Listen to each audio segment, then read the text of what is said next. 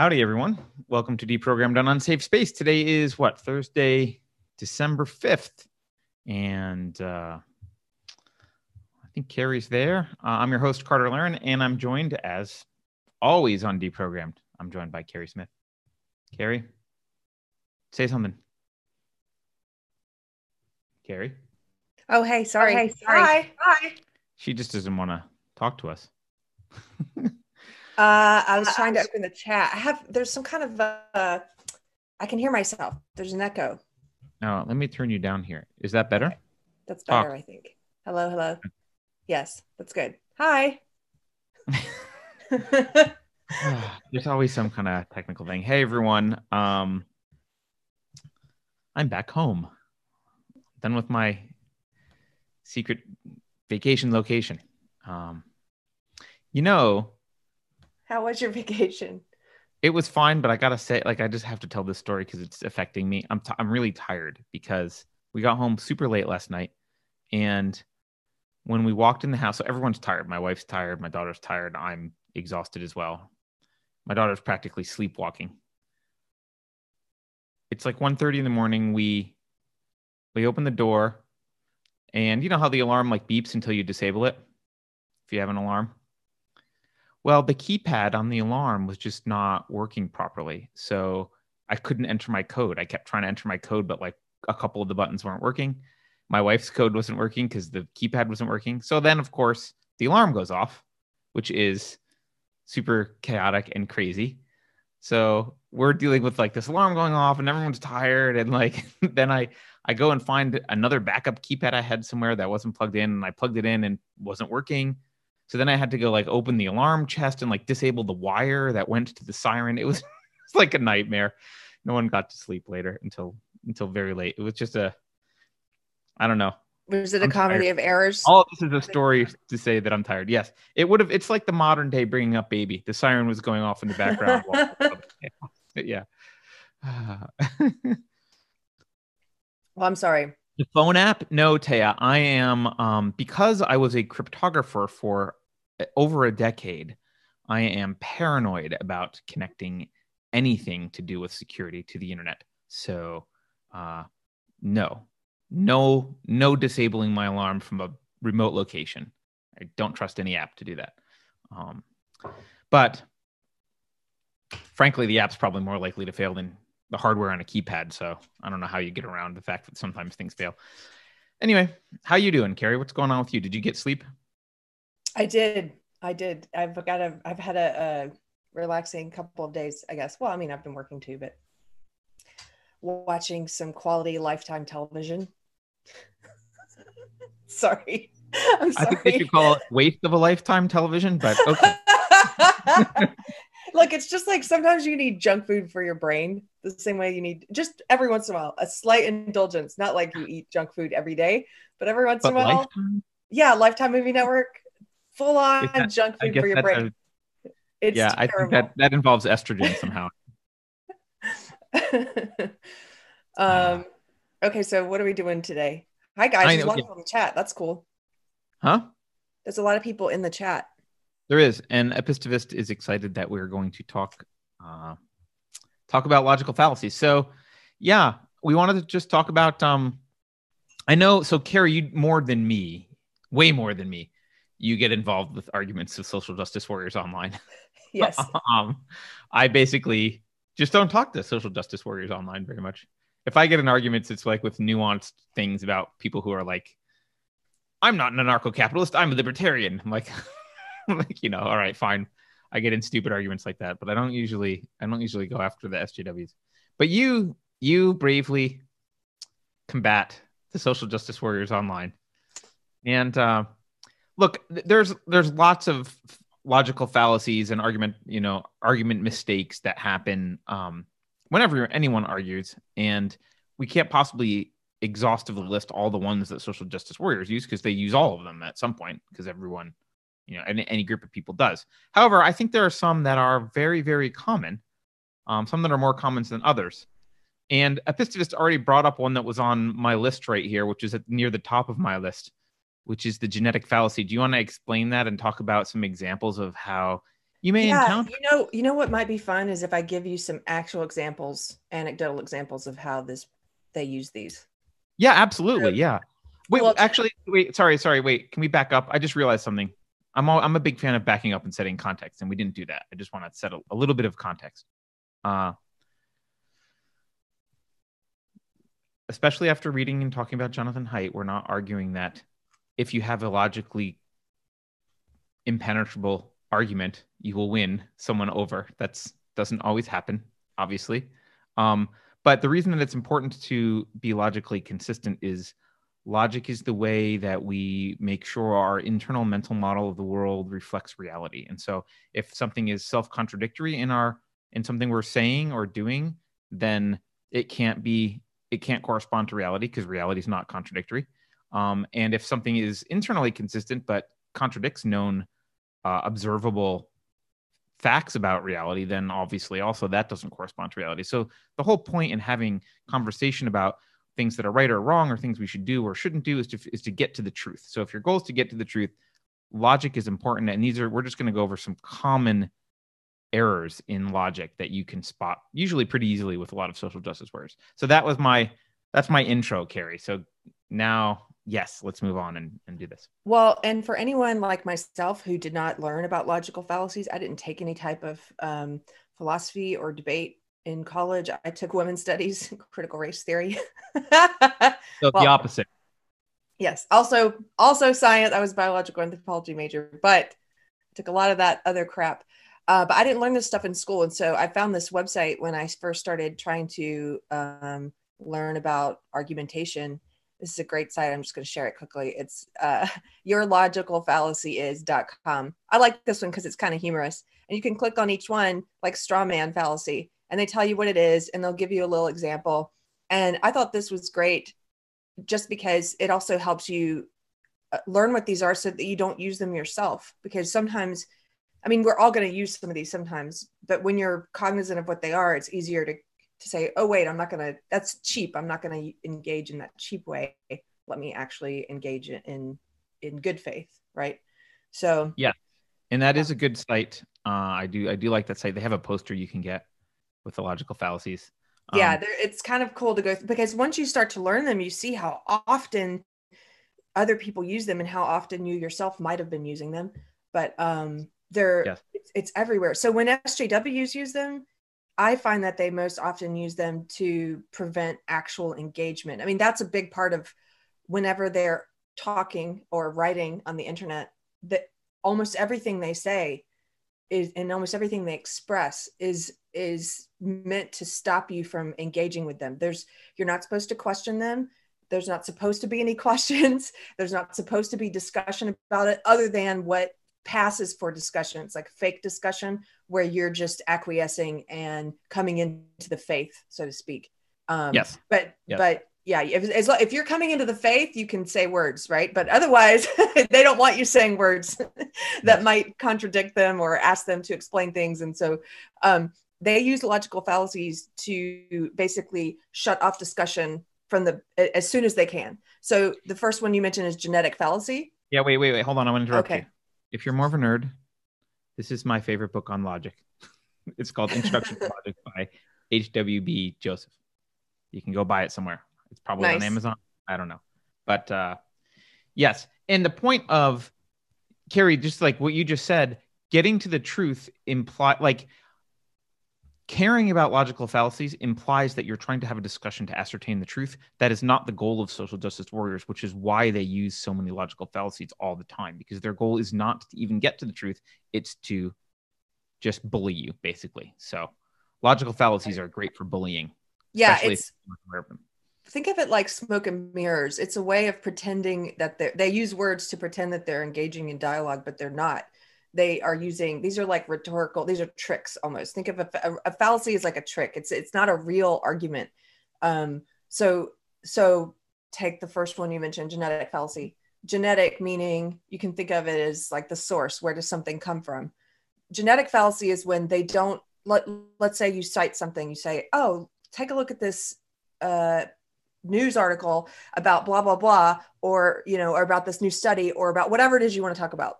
And immediately, without reading it, they say, That's Breitbart. That's my favorite one of theirs. Is like, well, that was Breitbart. Or that's Fox News. Or I've seen people do it on the right as well. They Salon, Huffington Post. And so if they immediately just dismiss something because of the source, that's genetic fallacy. And it's really easy to spot once you start to recognize it. And what I like to say to them is like, look, we're adults. We're all old enough to put on our big girl panties and go read a Breitbart piece or a Huffington Post piece and be able to discern what is opinion from what is fact.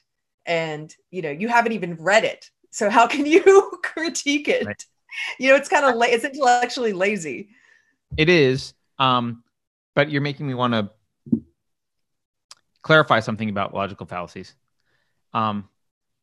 It's okay to do them, provided that you're not claiming to also be in and like making an argument. So if someone says, you really should read this book by Robin DiAngelo, it's very important, I'm likely to say, Robin DiAngelo, I'm not going to bother to read the book by her. It doesn't sound interesting to me. I know her.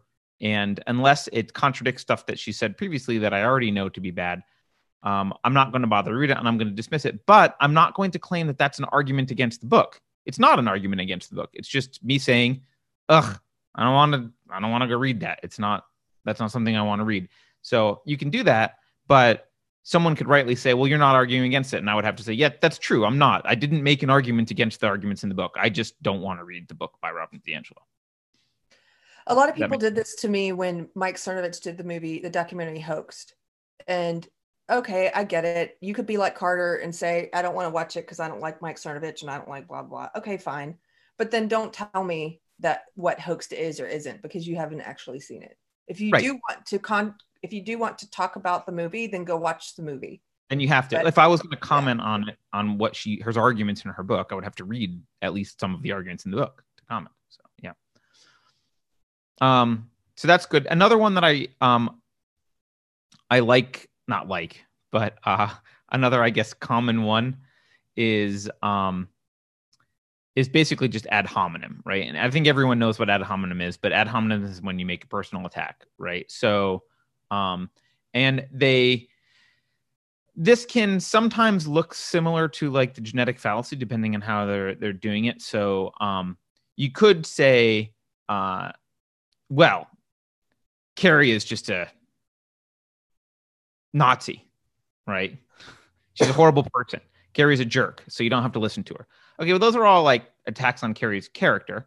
It's kind of related to genetic fallacy because you're kind of saying, well, the source has these other things that I'm characterizing as bad about it. Therefore, you don't have to listen to the source. A lot of these, by the way, are related. Some of them are subcategories of, larger conceptual problems. But ad hominem is generally when it's more personal, right? So it would be, I guess a better, more common example would be someone like Milo, right? Milo, Milo's a blankety blank. People just attack him. Actually, maybe he's not a great example. What's a good example of a good ad hominem that we see all the time? Well, no, I mean, they use the terms racist and sexist in that way now too. Yeah, that's a much better one. Yeah, you're racist. They refer to them.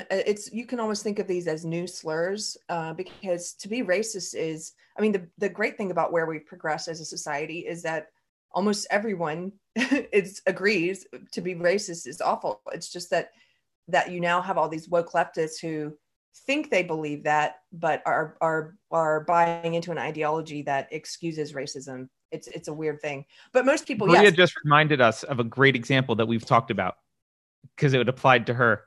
She has a gleaming white face. Don't listen to her. That's a great ad hominem, right? Right. So, but yeah, calling someone a racist, making reference to anything about their character, calling them names. I mean, that's a really simple one. And that's why I try not to do it again. Again, we're all going to commit some of these at one time or another. It's just better to know what they are so that you don't fall into this trap and you're not making lazy arguments. And like, I think it's Elva Cara says in the chat, which is true, that just because someone uses a logical fallacy doesn't mean that their conclusion is wrong. It just means they're not arguing it well. That's true. They could have the right conclusion absolutely. And just be lazily arguing it and not arguing it well and just relying on these logical fallacies. But yeah, name You calling. say 2 + 2 is 4 because Robin DiAngelo is a jerk. Like, yeah. Hey, your conclusion is true, but like that's not a valid reason. That's not a valid argument. Yes. Yeah. That's really funny. But yeah, just name calling. Again, I just want to stress this. And this has come up for me again recently. It's something I know you guys have seen me struggle with. I guess I feel bad when I name call, but also sometimes I feel like it's deserved. And for me, I guess everyone can figure out their own line on this. When I'm talking about someone in the third person, especially a public figure, I don't have a problem with it, but I try not to use it in one-on-one discussions with people because once you've used an ad hominem, nobody's going to listen to anything you have to say. So if I'm talking with you and the point of conversation is to get somewhere, then why would I call you a name? It's not going to go anywhere good. Yep. And I don't want you to call me a name, and then it just goes nowhere. So. Yeah. What's your next favorite fallacy you hear from SJWs a lot? Gosh, rattle off some of them real quick. Let me think. Well, I'll give you mine. Argumentum ad baculum, which is also one of my favorites. Wait, what's it's basically that one? just intimidation through force, right? So we've talked about. I don't know that one. Yeah, so we've talked about like put the Black Lives Matter sign up in your store, or we'll like Antifa will trash your store. Like agree with us, or we'll beat you up.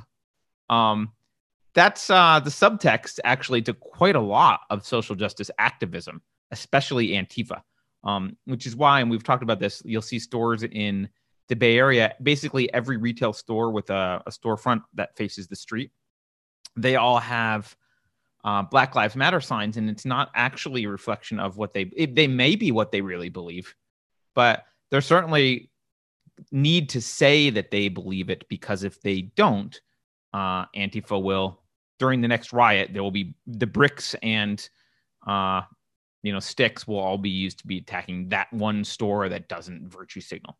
Wow, that's a good one. That perceived threat. Yeah, I didn't even know that one, but they do use that. Well, one that they use a lot, and that people in general use a lot, is straw man. And you will actually see, here's what's interesting about them. They will sometimes, now that people are starting to push back against SJWs and are refusing to give in to fear and to kowtow to these tactics, they're starting to pick up some of the things that people are saying back to them. And then you'll see them repeat them, but they don't know what they mean. So I've actually seen SJWs now say, they will co-opt and try to say, you're using a straw man. And I'm like, you don't know what straw man means, clearly. You're just saying words. Again, you're just saying words. So straw man is really easy to understand if you visualize it. A straw man is when you make an argument, right? Like you say, I like cats, and here's all the reasons why I like cats. And then somebody comes in and is like, they don't know how to argue against you liking cats. So they instead say, Carrie's here saying that dogs suck. And so they imagine them erecting a man made of straw, and she's saying that dogs suck and dogs suck, and that's awful because blah, blah, blah. And then they light that straw man on fire, and they basically attack and light on fire an argument you never made. Because, right. Because it's easier than attacking the argument you actually constructed. That's what a straw man is. It's like, I didn't say I hate dogs. I just said I like cats. Right. And a lot of times they'll like that was an example of them like implying something from your argument, right? A lot of times they just exaggerate it more, like, Carrie thinks cats should get driver's licenses. I'm like, no, she just said she liked them. They'll like go a step further than what you said. Yeah. So, like, yeah. I didn't say they should get driver's licenses. I said I liked them. No. Right. Oh my gosh, I got so upset with a friend recently. Let me just share this anecdote because I'm feeling guilty. I'm feeling bad about it because yesterday I got really angry because this is a friend, and when it just really bothered me because it's not the first time, but it's a friend who continually wants to put words in my mouth that I haven't said and beliefs in my head that I don't believe and arguments that I haven't argued. And even when I point that out, continues to try and do it. And so in this case, it was a friend who was saying, well, he really doesn't like that I just, that what I talk about in most of my writing or on the podcast is my old ideologies, SJW ideology. And so he always pops up to say, well, this isn't unique to SJ. There's other fundamentalist ideologies too, and this isn't unique to SJW ideology. I'm like, yeah, it's not. A lot of these behaviors are not unique. In fact, even in our podcast, I make the caveat all the time to Carter. I'll be talking about hypocrisy or projection or something, and I'll say, and I know this isn't unique to SJWs, but I'm talking about it in the SJW world because that's where I came from. That's where I spent 20 years. That's what I'm here to talk about. I didn't grow up as a Muslim. I'm not here to talk about Islam because I wasn't a Muslim. You know what I mean? So I don't exist to talk about all the other fundamentalist ideologies you want me to talk about. I'm here to talk about the one I was in, right?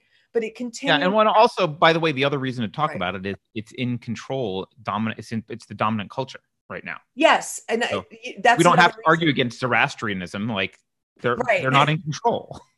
That's what, and I was like saying to him, it's like, look, everything. It was this insistence that I was saying that this is unique to SJW ideology. I was like, I have never said that.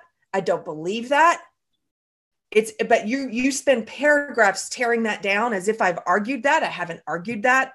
That is a straw man, and it's frustrating because it attempts to force you to defend something that you don't even believe, or it's like, we agree. So quit writing this 2 paragraphs of all these comments about how I think this thing I don't think. It is lying about me. It is lying about my position. It is lying about my beliefs. And that's why it makes me really angry. I mean, when it's a dumb straw man or it's a stranger or whatever doing it, I'm like, whatever. But when a friend does it, it was really like, stop it. Like, that is not what I am saying. That's what's in your head. With straw man, I think I think a lot of times people are doing straw man unintentionally because their elephant is reacting and they're hearing something different than what you said, right? So I don't think all of these fallacies are committed with intent, but they're still committed and they're still fallacies, right? But like that one in particular, I see people like reacting to something and they're just emotionally triggered about something and it has this other meaning for them, and then they attack that other meaning, and it's like, that's just your elephant responding to something. You're not actually listening to what the argument was. They're not intentionally saying, oh, Carrie's making this argument about cats. I know what I'll do. I'll tell everyone that she dislikes dogs. That's literally what they hear. For some reason, emotionally, they're like, she hates dogs. But even when you stop and point it out and clarify, that is not what I am saying. This is what I am saying. If they insist on holding on to that thing that you at that point, it's intentional. It's intentional. At that point, it's like, I am telling you, I do not believe this thing. Yeah. So people in chat are talking about another one of my favorites, which is tu quoque, which is kind of means like you too. And I think in modern parlance, people now, I don't know, people rebrand fallacies. I don't know why, but now it's called whataboutism. But kind of the classic thing is like, you'll be like, well, I don't know. I don't want to say anything against someone that I don't know their personal history, but let's say like, well, Adam Schiff cheated on his wife or something like, I don't know if he did, right? But like Adam Schiff cheated on his wife. Here's the examples. And they'll be like, yeah, but what about Trump? It's like, okay, well, that's like irrelevant to whether Adam Schiff cheated on his wife. The fact that Trump may have, normally it's like you too. So you'll be like, Carrie, you just murdered that person. It was bad. You turning around and saying, well, you did it. I'm like, yeah, well, that doesn't, maybe I'm also bad. Like what, like I also did a bad thing. Like it doesn't matter. Right. This is somebody in the chat says, I call this one, Low Res Boy says, I call it no you. You. It's no you. This is like the siblings, 2 and 3 year olds fighting, Yes. You did this. No, you did it. It's just like this. Yeah. But that's a pretty common one. The other another common one. Oh, go ahead. Well, another common one is bandwagon. The bandwagon fallacy is when they basically ad populum. say, Yeah. Is it also called that, ad populum? Well, yeah, the formal name is ad populum, argumentum ad populum, which is appeal to numbers, appeal to people, right? Appeal to the numbers of people. So if they say, if you let's say your SJW ideology has taken over a community, I don't know, like say the knitting world, and theoretically. And this is an argument where they just point to numbers to say, well, our opinion must be true because everyone here agrees except for you, or except for you small band of people, or it's just an appeal to majority. which is funny because they claim to be speaking on behalf of minorities and marginalized groups, but they will sometimes use the majority rules fallacy, the bandwagon fallacy. Yep. Someone just paid us $2 to talk about Kafka trapping, which is, by the way, thank you. I didn't think of adding Kafka trapping.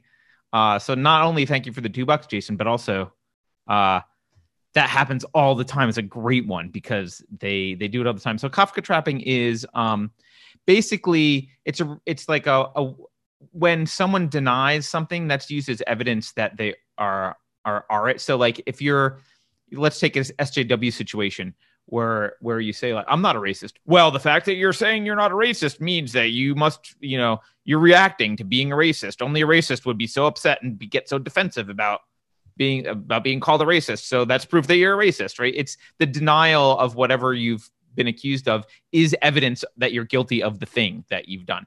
And that happens a lot. You're right, guys in chat. Like that happens a lot. That is a very, very common one.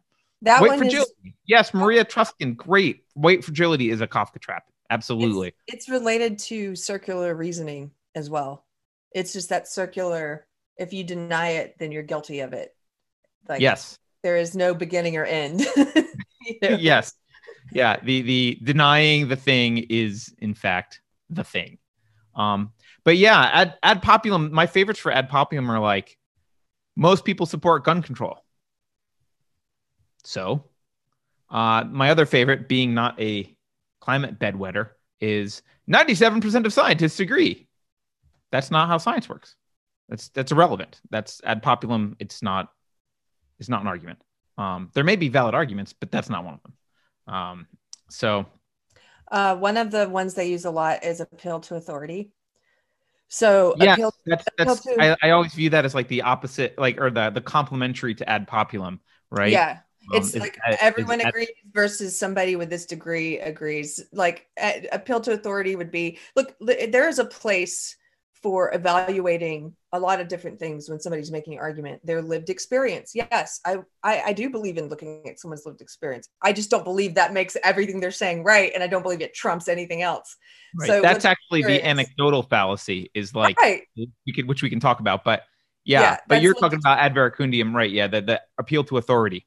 Yeah. Right. So lived experience is one thing. Of course, you should evaluate that. You should evaluate, and you're weighing a lot of things at once when somebody tells you their opinion on something and their argument. So another one is their expertise. Of course, you look at that. You want somebody who's an expert. If you're going to a brain surgeon, you want somebody who's an expert in brain surgery. You're going to look for an expert, and somebody's expertise comes into play.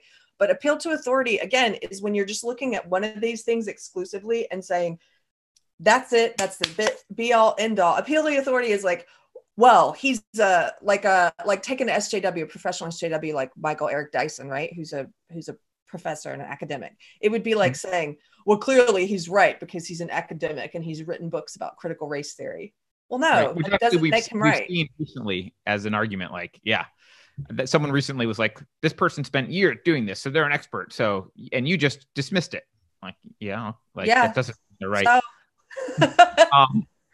yeah, there's a nuance I want to say with ad veracundium or appeal to authority is because you brought up like a doctor example. I might take the advice of my doctor, right, who just says this is, you need heart surgery for these reasons, right? And I might not actually understand the details of the reasons because presumably the doctor is an expert. And I might be persuaded by the doctor to go do the heart surgery or whatever it is that he's suggesting. But I'm not in an argument with the doctor. I wouldn't argue that like, well, the doctor proved to me that I need heart surgery. What I would have said, you have to be aware when you're doing it. And it is a valid way to live to sometimes say, I'm going to trust the authority because I don't have the time, energy, expertise, and ability to make this assessment myself. But if another doctor were to say to me, I don't think you have the need for heart surgery, it would be argumentum ad veracundium for me to say, well, you're wrong because this doctor says that I do need it. And therefore I've proven like that proves that I do need it. All right. So there's a difference between taking something as proof and agreeing to do something when you don't have proof. You wouldn't have proof that you actually need heart surgery. You need to take an action. You need to act with insufficient data, and you're going to trust the expert on the insufficient data right now because that's what you've chose to do. But it's why you get second opinions on things that are important like that.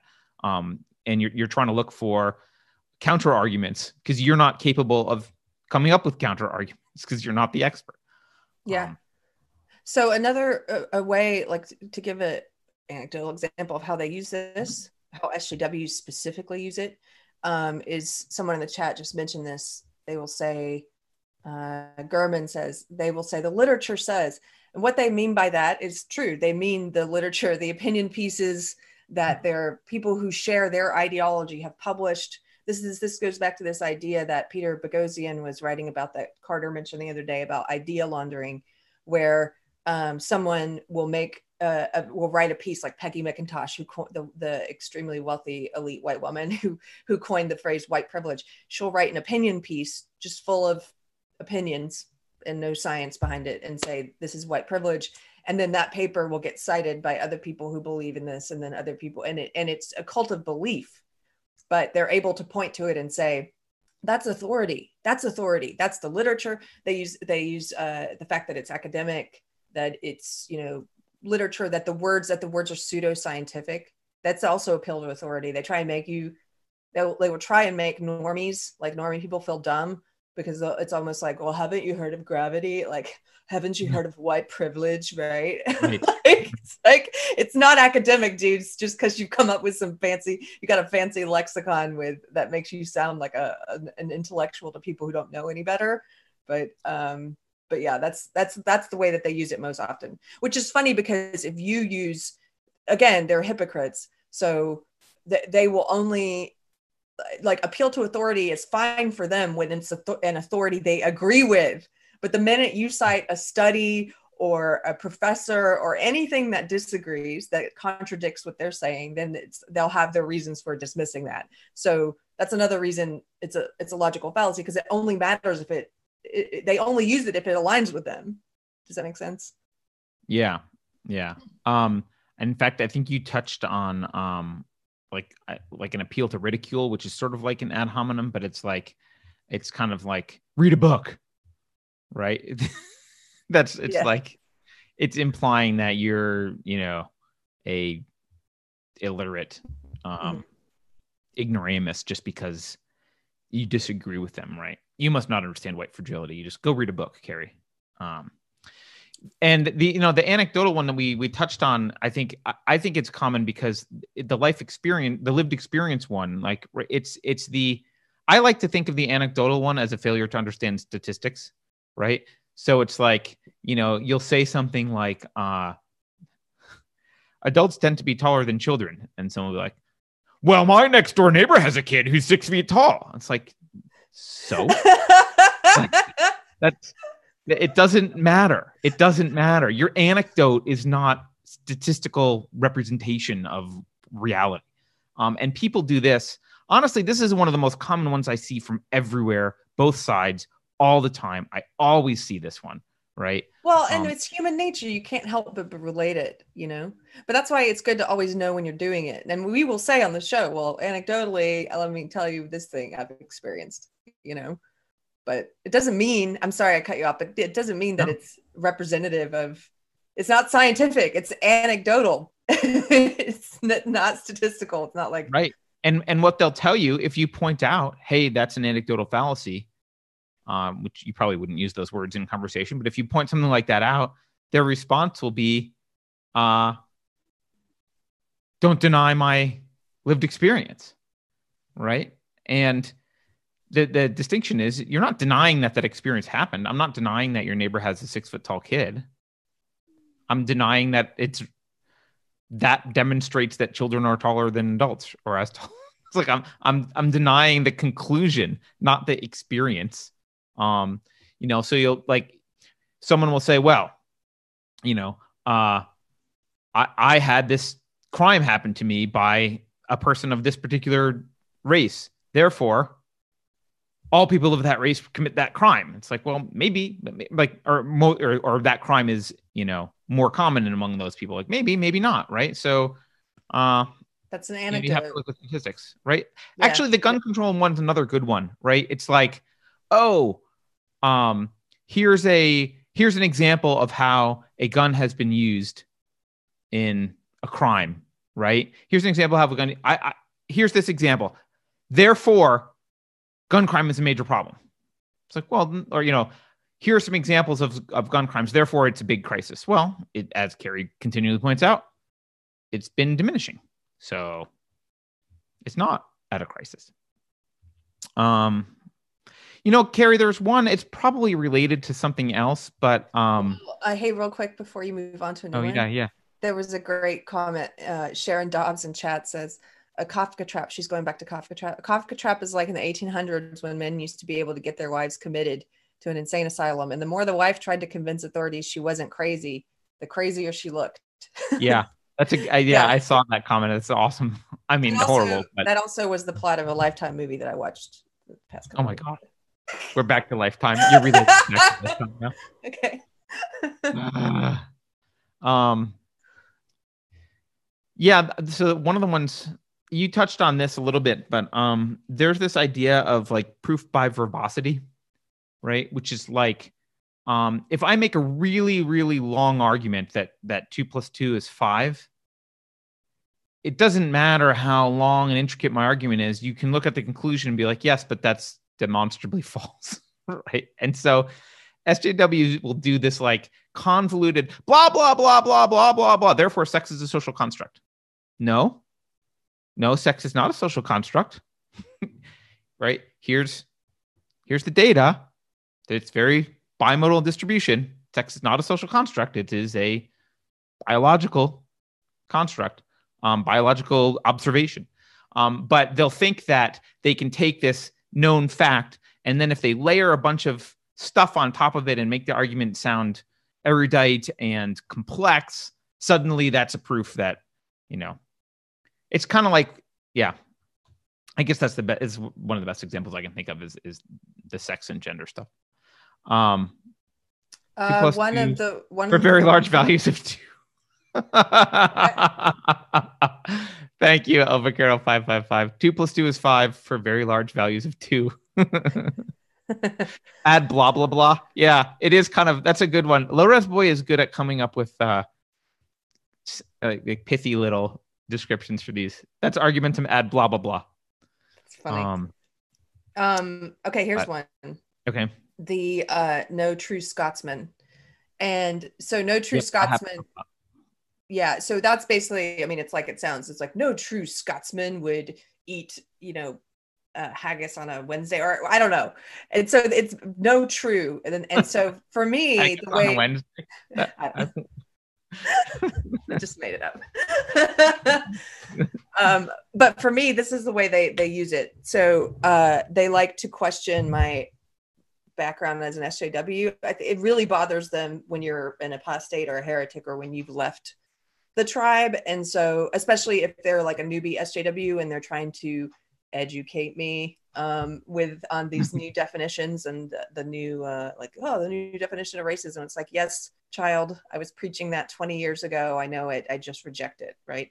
They don't like that. And so some of them occasionally will try and say like that I wasn't an SJW or I wasn't a leftist, or because they will say no true SJW would be talking about, like, no true person who was a liberal would be blah blah blah. Like right. they refuse to believe it. No true person would. And so that's that fallacy there. And fortunately in my case, I have a background where a lot of that was public. Like I had a career that I can point to, and right. things that I wrote back then and things I can point to be like, well, yeah, here it is. It's so funny that you want to deny it. Here's me arguing your side. Yeah, here's me arguing your side better than you are.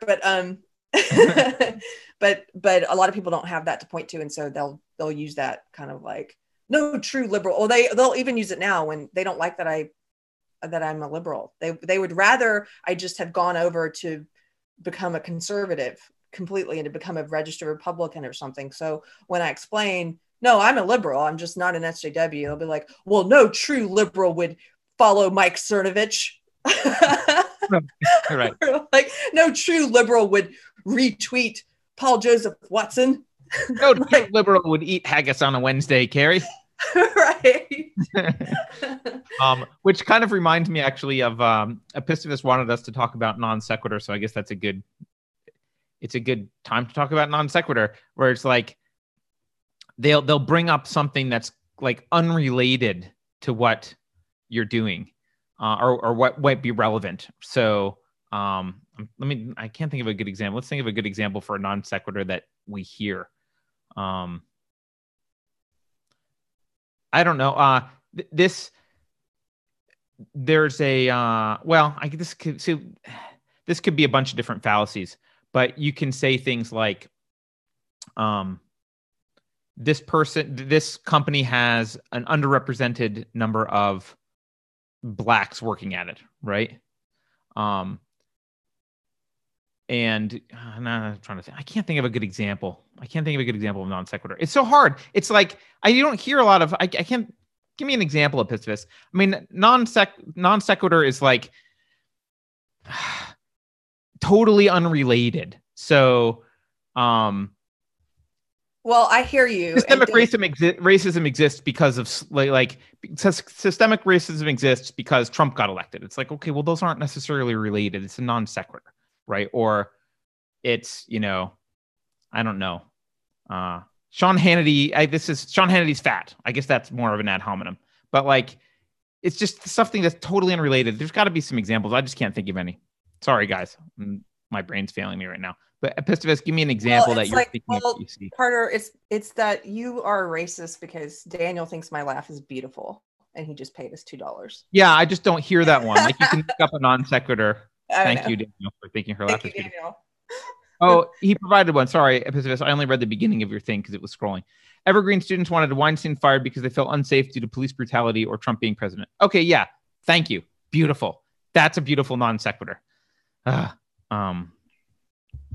guess my tired brain is not working well. Yeah, but like Weinstein had nothing to do with police brutality or Trump being president, but he needs to get fired because they feel unsafe because there's police brutality or Trump being president. That's great non sequitur. White privilege is a thing because of police brutality. Dean sent. Thank you, guys. Sorry for that brain fart.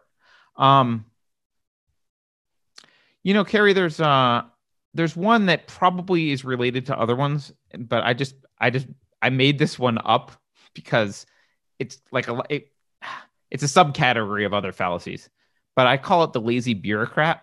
And I like, this is because you hear this from social justice warriors a lot. It's the like, it's not my job to educate you, or like, I won't perform emotional labor for you, or you need to go read Robin DiAngelo. It's bowing out of the argument because they're lazy, right? It's just like you were kind of saying, social justice warriors will say like, oh, well, you just need to go read this volume of material. That proves I'm right. That's not an argument. That's just being lazy. That's just exiting the conversation. So it's okay to say, actually, I can't argue this. I don't really know.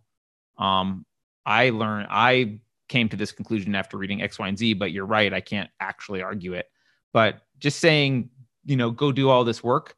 It would be like, imagine a debate where like one side was like, well, I'm right because you should go read a bunch of stuff.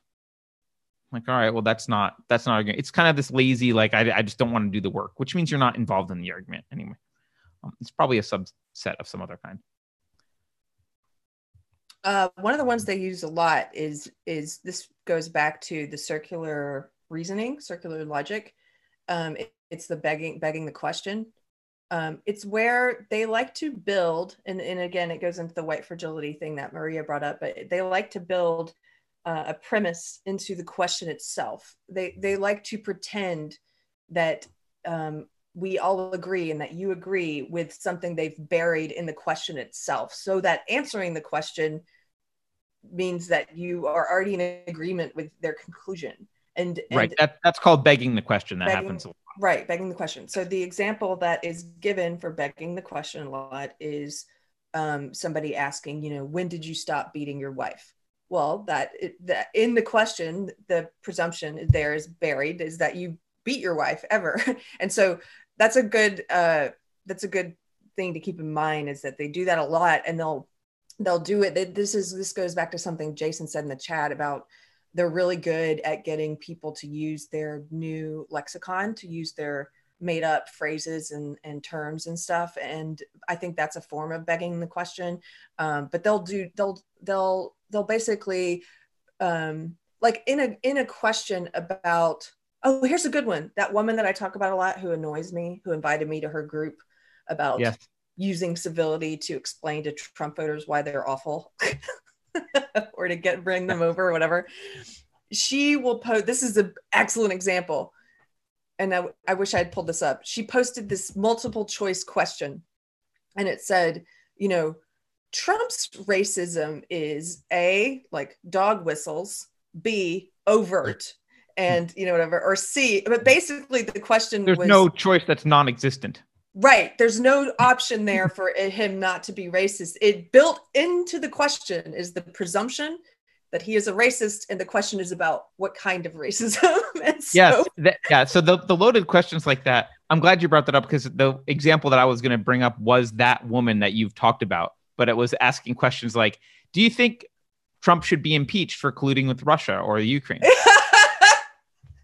Like, well, you're assuming he colluded. Like you've begged the question already. Like there's already a conclusion here. That's like when she asked me about supporting or not supporting impeachment. And again, I guess that's not as obvious why that's a loaded question, but I don't care. That was really, I mean, like, your presumption is that everybody is one or the other, and I am not. So, yeah. Another one you touched on, I think kind of a little bit, was equivocation, which is, and this happens often also, it's easy to do my mistake if you don't clearly hold definitions. I'm a big fan of definitions. Socrates was obsessed with definitions. And there's a reason for that. If you don't really understand the definition of the words you're using, you can do equivocation quite easily. And I think a lot of times when social justice warriors are arguing with normal people, they're actually using different definitions for things, right? Racism was the example you just brought up, Carrie, where it was like they're using racism to mean privilege plus power, but someone else is using racism in the more traditional sense. And so they'll get agreement like, oh, well, if you don't want to be racist, then you must therefore blah, blah, blah. It's like, no, you're using two different definitions of the word racism to get what you want. You're equivocating on the word racism. And they'll do that. And they'll do that quite a lot. And I don't even think it's always intentional, but I think a lot of times actually it is intentional when they're trying to insert words that they're redefining into the vocabulary and into the mainstream. They'll allow for there to be an equivocation intentionally. They'll intentionally not clarify at the beginning of a conversation that like, oh, I'm approaching this conversation with this list of words, which means something different than what you probably think they mean. So we should agree on definitions first. They'll instead approach the conversation, letting you go down the path using the words like you normally do, get you to say a certain thing, and then insert their definition and try and force you into a conclusion that stems only from their definition, not from yours. Okay, well, this relates to making assumptions about things being truth when they're not, and like burying it into the loaded question is the burden of proof. So that's another good one. A burden of proof, a very easy example of burden of proof would be, obviously, for a very good reason, in our country, we believe in the presumption of innocence until proven guilty, instead of the other way around. Right. However, during the Kavanaugh hearing or confirmation process, this is when a lot of liberals like myself started to get really turned off by our quote unquote side, because I was furious, and I got into a lot of arguments then with people who had not yet unfriended me, because I couldn't believe that liberals that we were suddenly okay with presuming guilt and forcing someone to prove innocence. Okay, the burden of proof is on the person making the claim, not the other way around. And it goes, so that's a very stark example, but it's the same way in conversation. If you're having a conversation, Believe all women, by the way, is an inversion of it's an inversion. The onus of proof, right? Yeah. But if you're in an argument with someone and they're making a claim, the burden of proof is on them. So if someone is talking about toxic masculinity, it is up to them to prove that that is a thing. It's not up to you to disprove it. They have to prove that is, and they don't. They just talk about it as if it's fact. And then a lot of times they put the burden of proof on you to prove a negative. So right. So they'll say like disparate outcomes are because of systemic racism. Prove me wrong. Right. That's not what they say, Carter. But I know what you mean. No, they don't say it that way. No, they don't know those words. No. Okay. They say, no, they don't know those words. They'll say, they'll say transgender people have a high suicide rate because of oppression from a transphobic society. But they don't prove that. That's what you mean. But they don't know the word disparate outcomes. They don't all right. That. You know that. Another one we've talked about that do, this is related to one of the things we just read in Coddling of the American Mind is the false dilemma, right? You're either a social justice warrior or you're a Nazi, right? Like these are the two, there's only two sides, right? There's the side that I'm saying, or there's Nazi, right? That's a very common social justice one, right? And there are more than two viewpoints on any issue, but because they're very black and white thinking, they'll approach a conversation with, that's why you're conservative to them, Carrie, or whatever. They'll be like, well, you can't be a liberal because liberals are social justice warriors, and if you're not a social justice warrior, you're a conservative, and that's the end of there's only two sides. That's the end, and that's called the false dilemma fallacy. That's good to look for, or easy to see. Another one we talk about is just quoting people quoting out of context, right? Trump's very fine people thing gets repeated a lot. Well, he said there are very fine people on both sides. Yes, he said that phrase, but you just dropped context. The context was immediately after that, he said, I'm not talking about the white supremacists, right? But they use that phrase.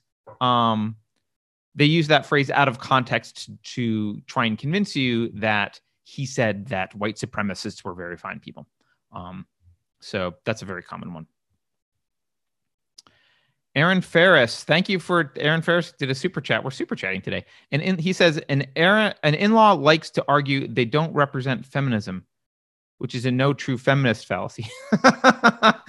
You're no true feminist. If good feminists exist, they never stand up to the bad ones. So what good are they? Aaron, you are exactly right. So when I was in SJWism and I was I consider myself third wave feminist, there was this schism that started to happen. And anybody who's watching, who's in that world will know what I'm talking about. It was very much like what happened in the knitting world. So SJW ideology came in, took over, and there was this just stark all out war that started to happen, and people started eating their own, and people couldn't be woke enough. They couldn't be intersexual enough. And they basically, if you continued to support or to like the writing of people like Christina Hoff Sommers or Camille Paglia, any feminists like that were considered wrong feminists, bad feminists. They were pushed out. Same thing happened to, what's her name? She did the Red Pill documentary, Cassie J. Yes. Feminist bona fides, right? She had done feminist documentaries. She was a darling among feminist media. And then as soon as she did this documentary following her evolution of thought and her kind of waking up to some of the fallacies in the movement, she was cast out. And I love that. That was a big part of my, I stuck with it though. I stuck with SJWism through all those wars. And I was a coward. They went after people like Megan Murphy. Megan Murphy is a bad feminist. She runs one of the biggest feminist sites in Canada, Feminist Currency. Or wait, what is it? Feminist Current. Yeah. And it was, if you continued to be friends with her on social media, or if you defended her at all, you were cast out of the tribe. And so a lot of us were cowards. I was a coward who stood by while they pilloried her. But yeah. That's the no true Scot. You're absolutely right. No true Scotsman. No true feminist would. No true feminist. Yeah. Well, then they came up with another word to show that you're not a true feminist. You're a TERF. You're a TERF. Right? Yeah. You're not a true feminist. You can't be called a feminist anymore. One that I hear a lot. And it's kind of an obvious one. I'm surprised we haven't talked about it, but I don't think we have. Is just appeal to emotion, right? Don't you care about X? Don't you feel blah, blah, blah? Don't you feel bad for XYZ? The left is particularly good at appealing to a lot of emotions, or the right does it as well. But appeal to emotion is a logical fallacy. So, don't you care about the kids in the cages? If you cared about the kids in cages, you would, agree with my position, blah, blah, blah. That's an appeal to emotion. Emotion is not an epistemological method that gives you information about reality. The only information it gives you is what you feel. It doesn't give you information about the external world. It just gives you information about yourself. So it can be a starting point to investigate stuff, but it's not an argument. And that is used. I mean, everyone uses that all the time. Commercials use it, right? So Jason's pointing out that there are appeal to emotion. There's like different subcategories. And the one that I mentioned, the appeal to pity, is ad misericordiam, I think is what he wrote, which I didn't know the name, but that looks Latin-y and related to the word miserable. So I'll buy it, Jason. It sounds good. Jason's an authority. I'll just appeal to Jason on the authority. So it's proven correct. I like that. Elva Cara says, anytime I hear think of the children, I know we're about to get screwed. Yeah. And by the way, that's something that as far back, I remember that attitude as far back as the 80s and maybe longer, but as far back as the 80s, I remember people on the right saying, it's all about the children, like mockingly, because they like that trope has been used for decades and decades. Think about the children. It's always that, right? I saw a good meme back during the one of the big gun grab cultural flashpoints. It probably was after Parkland. And because when people like, what's that kid's name? One I don't like. He's not a kid anymore. Anyway, the gun kid, the kid who wants to take your guns away, who's got the angry face. David Hogg. So back during that, huh? Yeah. The kid none of us like. Yes.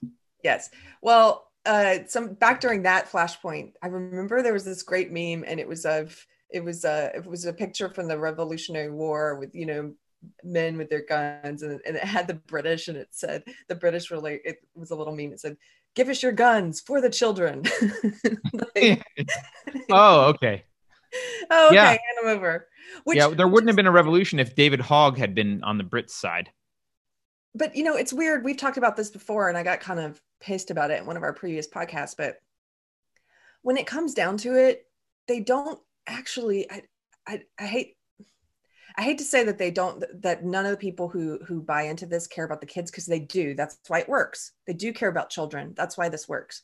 But they don't really go after. I mean, this Jeffrey Epstein thing is a great example. Where are the protests? Where are the people in the streets? Where are all the pink pussy hats and the resist marches and the stuff where it's like, the elite, and it's not a partisan thing, the elite, the media, the politicians, the people with power in this world colluded to let this guy continue abusing kids. And many of them abusing kids. And a lot of them have skeletons like this.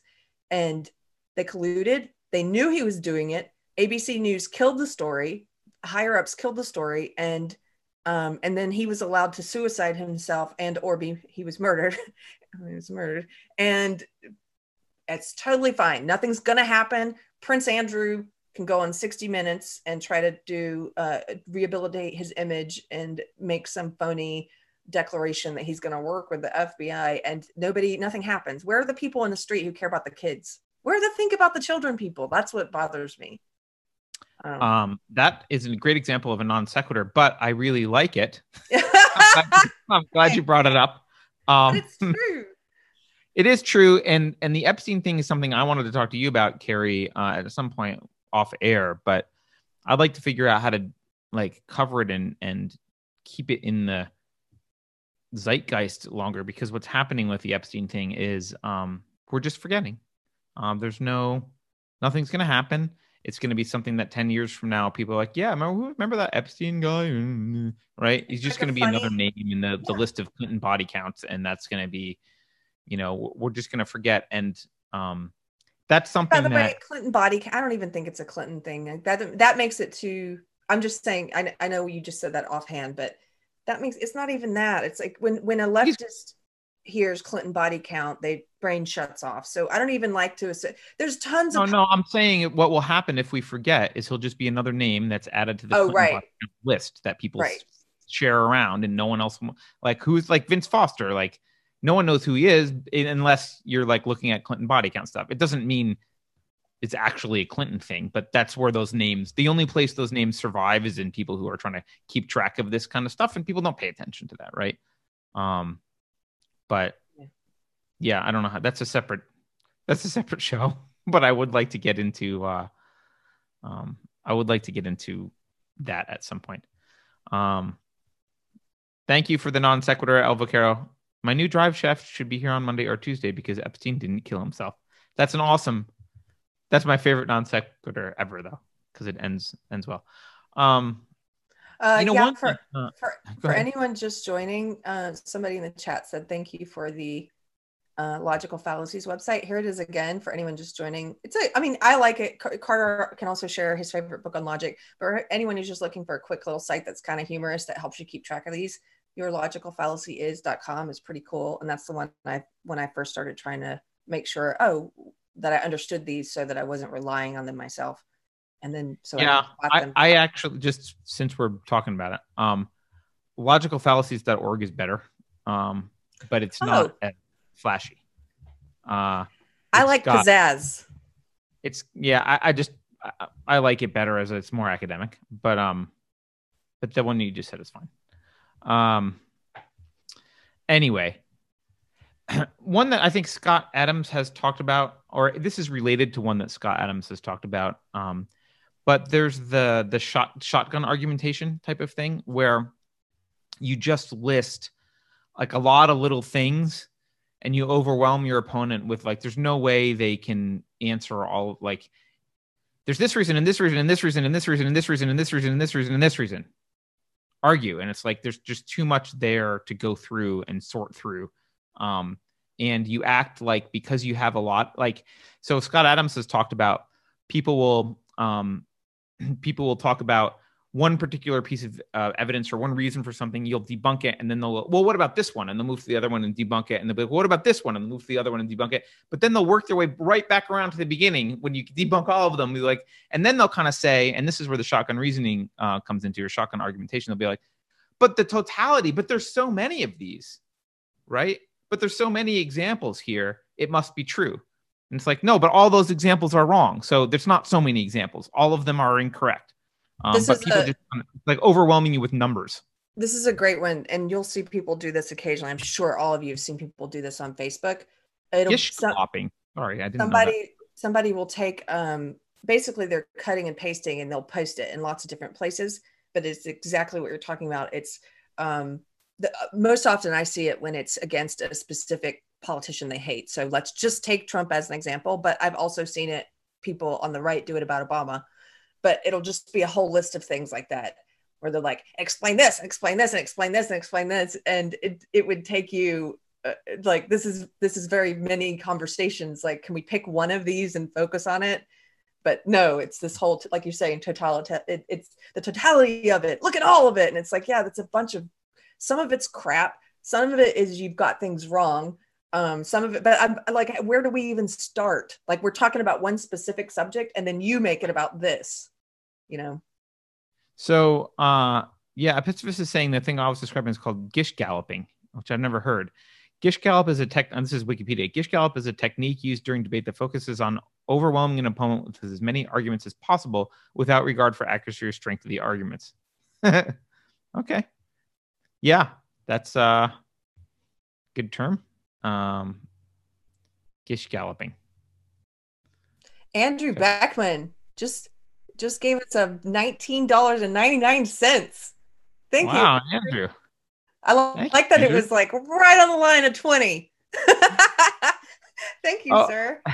I have to mock Maria Tuskin now, though, because she says, why don't they teach logical fallacies in school?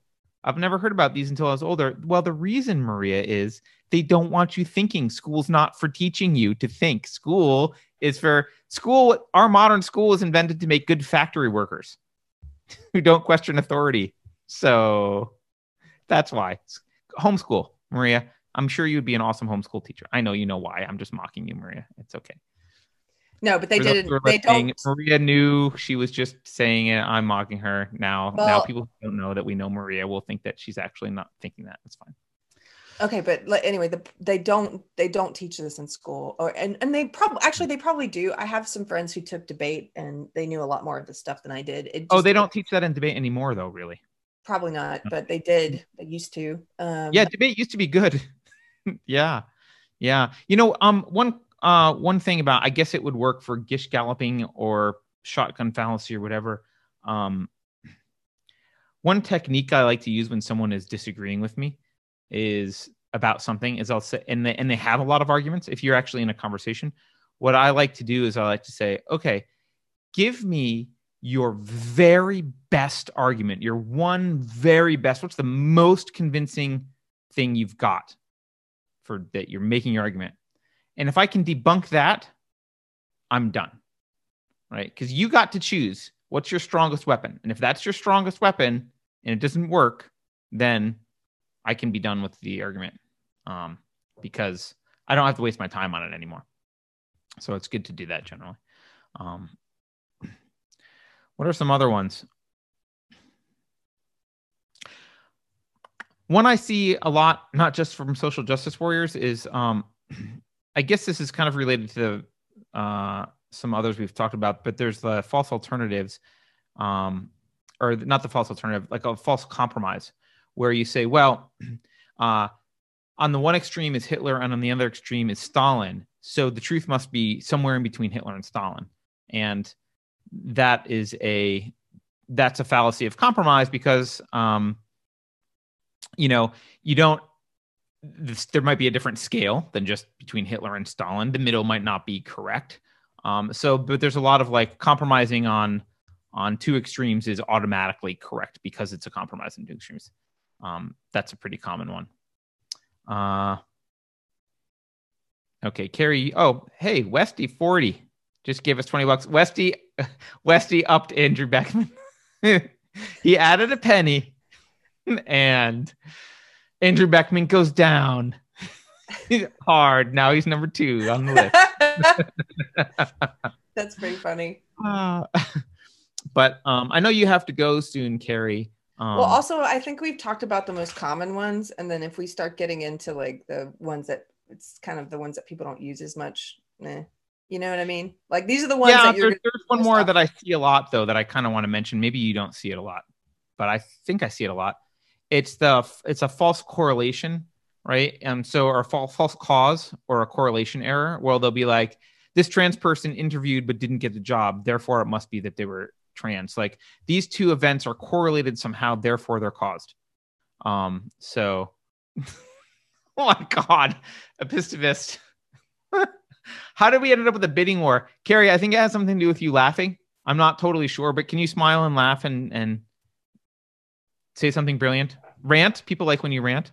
I'm not your monkey, Carter. God damn. $20 and a penny. Thank you. How do you say his name? Epistivist. Epistivist. Can I just call you Ape? I just want to call you Ape. Ape. That sounds bad. Epistivist. I know, but awesome. my brain reads it the wrong way. I like apes. I studied apes in school. Okay. We're apes. So thank you guys very much. I really appreciate it. And I guess, we should, since we're live, let's again thank the people who, because we don't do it enough. I've been watching other podcasts. I'm like, they thank people a lot. So we need to thank the people who are contributing on Subscribestar, and at any donation level, it's totally appreciated. And as Gracie usually says when she's in the chat, and I notice she's not here today, so I'm going to say it. If you hit like on the video while you're watching, that really helps us. I mean, I know YouTube has these weird algorithms where they're pushing everything down that's like wrong think now, but I think hopefully it still helps when you hit like or you share something. This is a non sequitur, Carter, but since we're talking about YouTube, I just want to ask this question because I want to do a video about this in the future. And if anybody in the chat has seen this, let us know. I started noticing a couple of weeks ago on YouTube that I can't find old videos that I've watched many times before that I want to show a friend. So a friend will be over and I'm like, hey, let me show you this funny compilation of, like, for example, we were looking for that video with I think it's the Sugar Plum Fairy music about all the pundits saying how Trump would never win. And somebody did this funny thing and we couldn't find it. And so on YouTube now, they've actually, you'll look for something and that you found several times before. I was looking for something with Lindsey Graham, Thug Life, Lindsey Graham, and it's buried way down. And all the search results on YouTube are now like legacy media stuff. It's like, oh, were you searching for this video from CNN? Were you searching for this video from MSNBC? Were you searching? No, I wasn't. I was looking for Thug Life. Like, why are you burying the thing? Have you guys noticed that? Yeah. Epistovus says, or no, Low Res Boy says he's noticed that the search and recommendations have changed as well. By the way, thank you, Robin. Robin also. Robin, woohoo! Thank you. I know. So yeah, actually, I'm going to answer another question. Jason says, does Unsafe Space have a PO box? Almost. 2 people have asked to send checks, and I didn't want to give them my home address. Not that I don't trust you particularly, but I don't know people necessarily. So I went to set up a PO box and forgot my driver's license the day that I went there, so I couldn't set it up. And then I went on vacation. So yes, we will have a PO box soon, because I know not everyone wants to use online stuff. But yeah, I've noticed that on YouTube as well, Carrie. And YouTube's making a lot of changes. I haven't looked at their new changes that are coming up, but I did hear this one seems like the most egregious to me. It sounds like they're going to start saying they can ban channels or they can drop channels that aren't profitable. And this is, first of all, that destroys YouTube completely, because it's all about putting stuff up. But second, here's how you do that very easily. You don't let a channel so our channel, for example, is very hard to be profitable for YouTube because they demonetize our videos. So for a while, they've said like, well, we don't ban people. We just demonetize them. And we've been like, okay, well, I guess we lose money, but at least we're not banned. Right. And now they're like, well, if you don't make enough money for us, we're going to drop you. Well, you've caused it. That's the same as dropping us. Right. So that's a pretty egregious one. This is something that doesn't affect us, but it does affect other channels a lot. Just to be clear, so people understand that. In the new TOS, Mikey pointed this out to me, Mike Harlow. They're saying if you're not a profitable channel, if you're not making money, they can get rid of you. And right. But they're making you not profitable. They are demonetizing you, like us. Maybe that's one. Yeah. I guess I'm just reiterating it. They are forcing. It's like, we are going to make it so that you can't make money. We're going to demonetize your channel. We're not going to outright ban you. The first thing we're going to do is demonetize you. Then we're going to say, because you're not making money, we ban you. It's so devious. It's just right. Yeah. It's like, if you can't cross the street, then you don't, then we're going to shoot you. And, now we've changed you to the other side of the street. It's like, oh, well, thanks. But those are 2 unrelated policies. Yeah, unrelated. Oh my gosh. Anyway. Yeah. And of course they will not they won't universally apply that. So they'll just leave channels up that are unprofitable that they like, and they will ban channels that are unprofitable that they don't like. So, and it's really going to be hard for people to start channels. Like, once you get big enough, even if you're being mostly demonetized, or like you might be profitable, although even then, the bigger you are, the larger server costs they've got for you. So I think, if they choose to ding your profitability through, or if they choose to go after your monetization even slightly, you'll probably drop below profitability. My understanding, this is the other thing, Carrie, by the way, I don't know that anyone's pointed this out. I don't believe YouTube is profitable as a company. So therefore, no channel is profitable.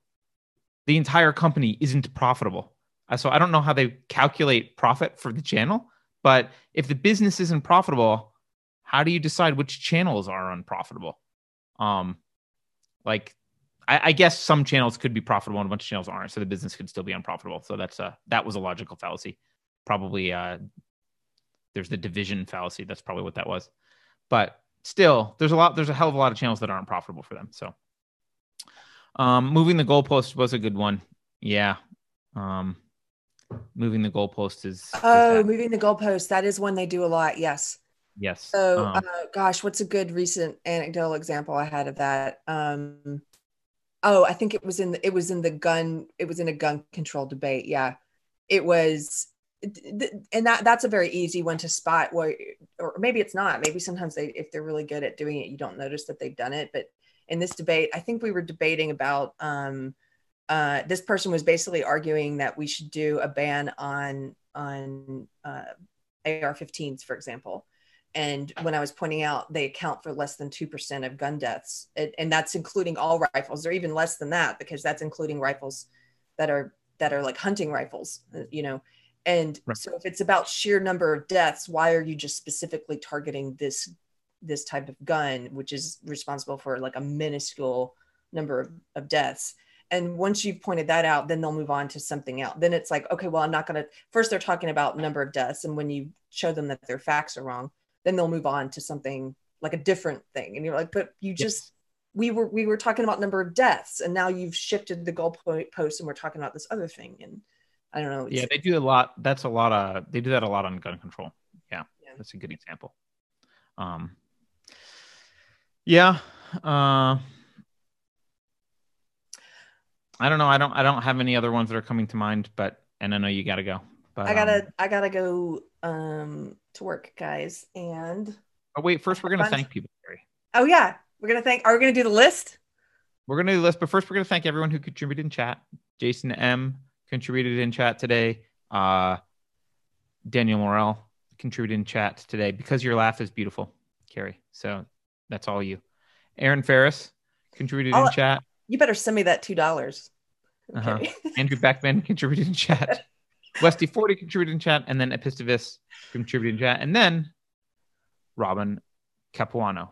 So that's a long list. That's probably the most chats we've ever gotten. So, or chat, whatever, super chat things. But now I would like to read the other list, because the other list is, these are people who are regular subscribers, and these are people who, bear with me, guys. I know sometimes maybe you don't want to hear, but give these people a little bit of love, because these people are spending their hard-earned cash to send us every month on Subscribestar. And special thanks to Nicole, the Mountain People, who gave me a microphone. And Nicole, the Mountain Person, gave you a microphone. Yep.